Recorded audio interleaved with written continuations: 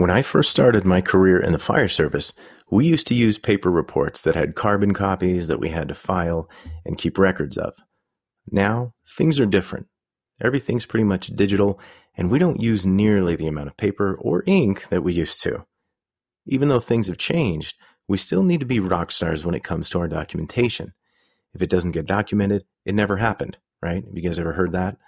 So why would we slack when it comes to our documentation? In today's episode, I'll share a system with you that will add value, and if you implement it, it'll help you build trust and introduce consistency into your documentation systems, making your reports a leading example of professionalism. We feel like it's up to us to hold the line as we light this spark within ourselves. It comes from way deep down inside. We're so sick of the status quo. We are here to let you know. Unaddressed problems are a liability. Core values, the brotherhood you need. Accountability. Ignited we stand. Ignited we fall. Remember, if you see a need, own it and take action. Ignited we stand. Ignited we fall. Be the ideal firefighter you'd want on your crew. Be ignited. It was 2005 when I got hired on as a full-time firefighter EMT, working for a small rural fire department that not only offered fire protection, but EMS services as well. And not only that, transportation for those EMS services. There was a lot of things going on in this little district, and I loved it. Thinking back, it still kind of blows my mind that 2005 was 17 years ago. It's crazy. Anyway, when I started, we used paper reports, and we had to write legibly. We had to make sure to fit our narrative all within a limited writing area, and we had to make sure that we documented the important things that not only made sure that we kept ourselves out of the courtroom, but that we did right by our patients. There's a lot to be said for the power of the written word. It showcases our ability to communicate through our writing and our ability to document things appropriately as professionals. Now, I was trained under some really amazing paramedics, and I was trained by some really lazy and sloppy paramedics, which gave me a good spectrum to look at and pick and choose the things that I wanted to adopt and take into my practices. And even though they've been doing the job for years, they didn't necessarily take pride in what they did. I'm talking about the lazy ones, especially when it came to documenting their work. In fact, some of them told me, quote, "The fewer words you put in your reports, the less you can get sued for." So this guy's reports, I'm not exaggerating when I tell you this, guys, would sound like this. Ready? Patient called 911. Patient was taken to ER for help. That's it. Does that sound like the report of someone who cares about what he does? Does it sound like he's passionate or takes pride in what he does? No, not at all. And yet I heard people sing this guy's praises as if he was like the paragod, the guy to look up to, and like, oh, that's the guy I would want taking care of my family. And I'm looking at him and I'm like, if this was the attention to detail that he gave to his report, can you imagine the detail he gave or didn't give to his patients? And I witnessed this like firsthand. I saw that lack of attention translate to his patient care. And I'm telling you, wasn't good. I am unapologetically passionate about my job. I take pride in the way that I write my reports. My passion for it and attention to detail allows me to feel that pride. But don't get me wrong, pride isn't the driver of my actions. My passion is. Pride is the byproduct of a job well done. The system that I'm about to share with you will add value, I hope, and if you implement it, it'll help you introduce some consistency into your documentation, and as a result, your reports will become more professional. It's certainly helped me to do that very thing. And even though I'm sure a lot of you out there might already know about this documentation model, I'd still like to share it with you now. It's called the CHART method, and it looks like this. CHART is an acronym that stands for Chief Complaint, History, Assessment, Treatment, and Transfer of Care. Now, that might sound like chat, right? CHATT. But if you think of treatment as like RX, right? Like a prescription, medical shorthand. So just think of it that way. Let's break down each of these elements, shall we? So let's start with C, right? Chief Complaint. This is the main reason that the patient called 911. This is the number one thing that's causing an issue. Sometimes the patient can't even tell you what it is. So it's up to you as the medical professional to identify what it is that they're complaining about the most. So an example of this section in my personal EMS report might sound something like this. Ladder 264 dispatched for 47-year-old male with chest pain. Upon arrival, Ladder 264 was met by RP, who led us to the master bedroom where the patient was found lying supine on a bed. Patient was ANO times 4 and stated that he's had, quote, crushing chest pain for approximately 15 minutes. Now I'm going to give a little example for each of these sections, and then at the end we'll piece it all together so you can see how it all flows. But let's move on to the history section. This section is where you dive more into the history of the present illness, along with the OPQRST and sample history. And it's also where you add anything pertinent from their past medical history. Let's see, things like, all that fall into the sample categories. And I'll give an example of that in a minute. But this section in my report might sound something like this. Patient stated that he started feeling a, quote, crushing chest pain in the center of his chest while at rest for approximately 15 minutes prior to calling 911. Patient states that nothing makes the pain better or worse and that he's never experienced pain like this before. Patient rates his pain at a 10 out of 10 and that it radiates to his left shoulder. Patient has associated nausea, vomiting, but denies shortness of breath, loss of consciousness, and headache. Patient has no known drug allergies and has had previous cardiac stents placed. He's also had minimal amount of food and water today and stated that he was watching TV when the pain started.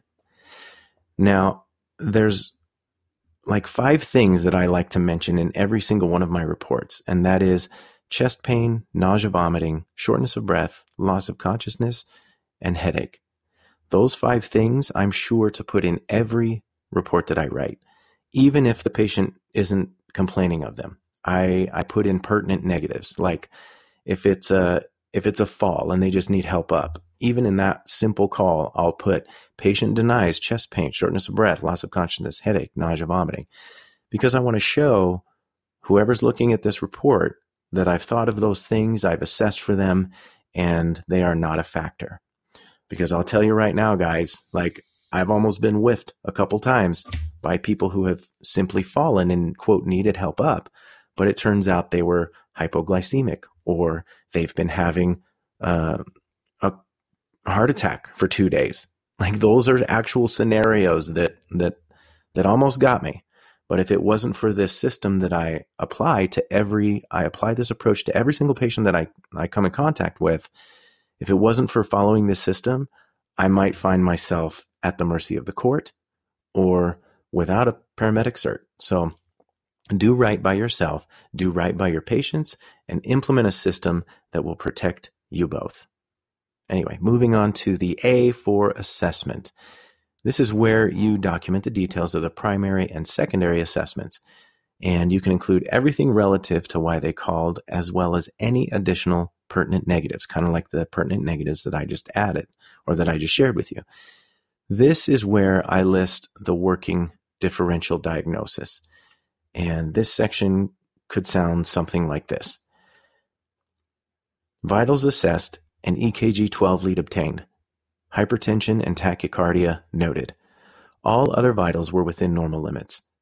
12 lead EKG confirmed STEMI in 2, 3, and AVF, indicative of an inferior wall MI. We moved lead 4. That's actually V4. and I get on my students for that. We moved lead V4 over and confirmed STEMI on the right side as well. Patient meets STEMI criteria. And so for those of you, I'm not sure if everybody out there knows what a STEMI is or does like EKGs or whatnot. That stands for ST elevation myocardial infarction. So those paramedics out there know what I'm talking about, but anyone else out there, when I say the word STEMI, it's like an acronym. We love our acronyms in EMS and fire and the medical community, right? Like literally the CHART method is an acronym itself. So the fact that we inundate ourselves with all of these acronyms is no surprise. So whenever I say STEMI, that's what it stands for. ST elevation myocardial infarction.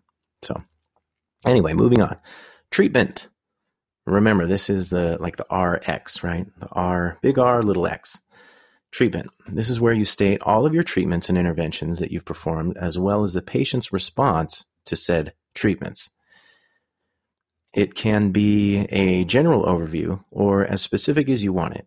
Now, personally, I keep it focused on the significant things that happened as the documentation of the vitals and everything. All the trends are already in the report, right? They're already in like the digital system that you're working in.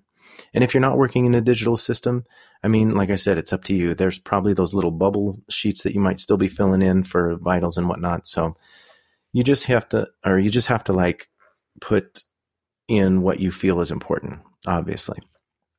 So in the fictional example that I've been giving or using, this section might sound something like this. Patient was given high flow O2, IV was established, 250 ml of normal saline fluid challenge administered, heart rate decreased, aspirin given, and fentanyl for pain. Nitrates were withheld due to confirmation of inferior wall, right-sided STEMI. Patient's pain went from a 10 to a 7 with the initial dose of fentanyl. Patient was secured on the gurney in a position of comfort. And finally, last but not least, T for transport/transfer.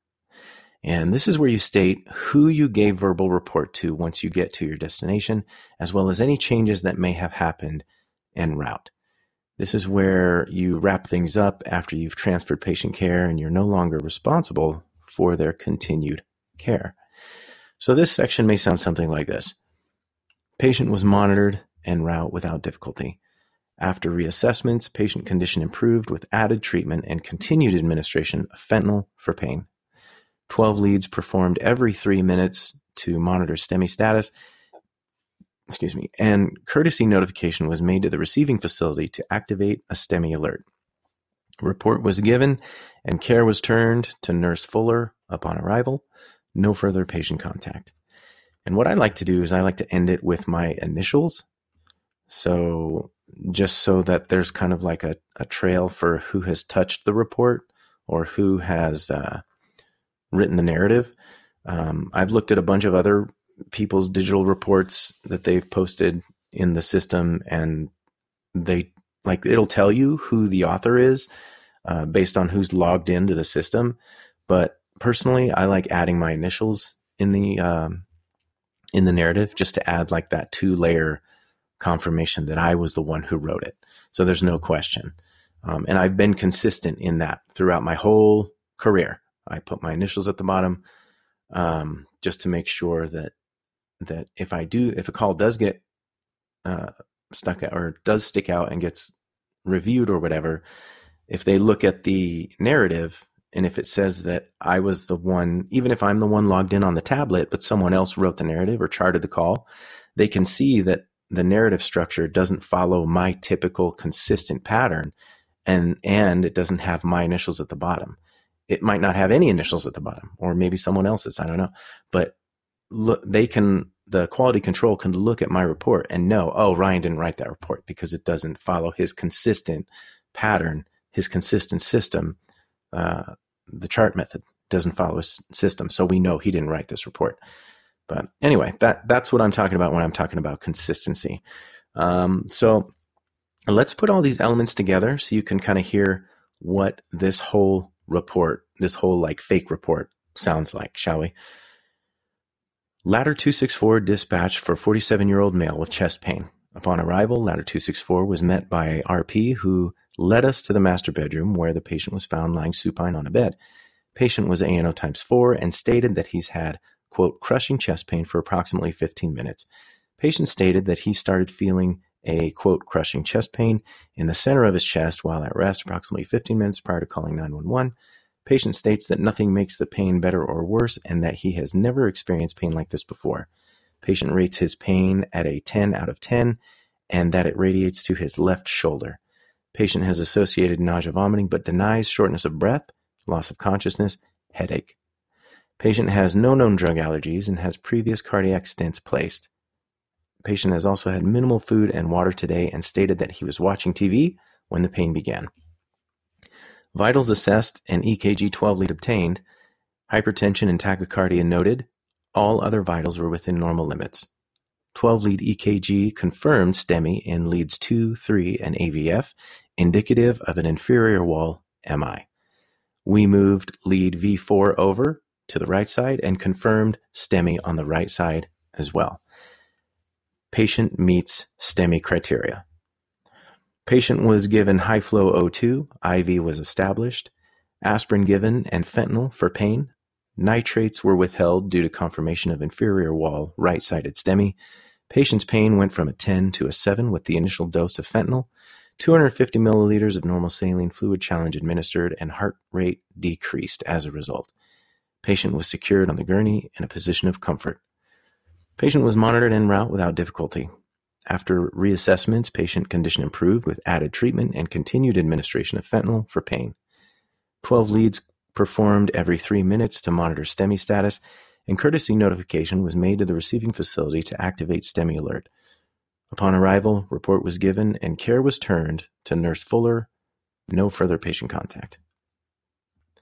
Keep in mind, guys, this is just my approach that has worked for me for the duration of my career.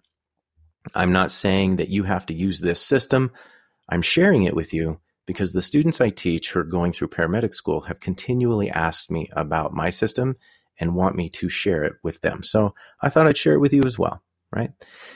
If you've got a current system that works for you, then that's great. Keep it up. Keep up the good work. Keep consistent. But remember, we don't rise to the level of our expectations. We fall to the level of our systems that we have in place. So make sure that you have a system in place and make sure that you are consistent in operating under that system. Exciting things are coming, guys. I know I've mentioned this over the last couple episodes, but I'm going to keep mentioning it. I'm going to keep talking about it because I'm really excited about it. I'm looking for up to 12 people, specifically from you listeners and supporters of the show, who would be interested in meeting with me via Zoom on a weekly basis in order to refine and, well, actually establish and then refine the systems that would help us become the firefighters that we would want on our crew. But not only that, these systems would help us become the spouses, the parents, the friends that contribute to a community that we aren't just a part of, but a community that we're actively building through our actions. And I'm calling this group of people the Forge. This is where we take daily actions toward improving in 4 different areas of our lives and hold each other accountable in those areas. If you're interested in becoming a part of a more focused group of people looking to make progress in their personal and professional lives and work with me personally through that system, please reach out to me on social media or email me at ignitedff@gmail.com and I'll add you to the list.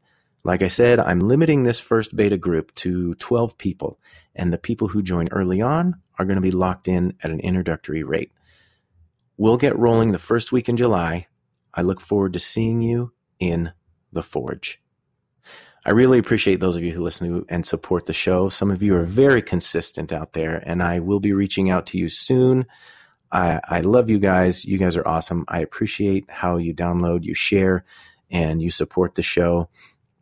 If you would, please go to wherever you listen to the show, give it a 5-star rating and review, And what that does is it helps me get more exposure so we can share what it is we're doing, trying to build the community that we're a part of. But not just build the community that we're a part of, make it better, right? That's the goal, to take what we've got and make it better for those upcoming. That wraps it up, guys, for this episode of the Ignited Firefighter Podcast. Click the link in the show notes and be a part of the growing community by joining the Ignited Firefighter Facebook group. This is where I will announce a ton of things that are coming up, that are going on. I might jump in and do some lives every now and then. I still need to whittle out the time for that. My schedule has been jam-packed. But anyway, I want to make you guys a priority. You guys are a priority to me, and I'm actually going to be out of the country for the next 12-ish days. So I'm recording this one early and scheduling it so I can remain consistent. But anyway, join the Facebook group. This is where we can all contribute and share stories of what new things we're learning, along with anything else you want to share or inquire about.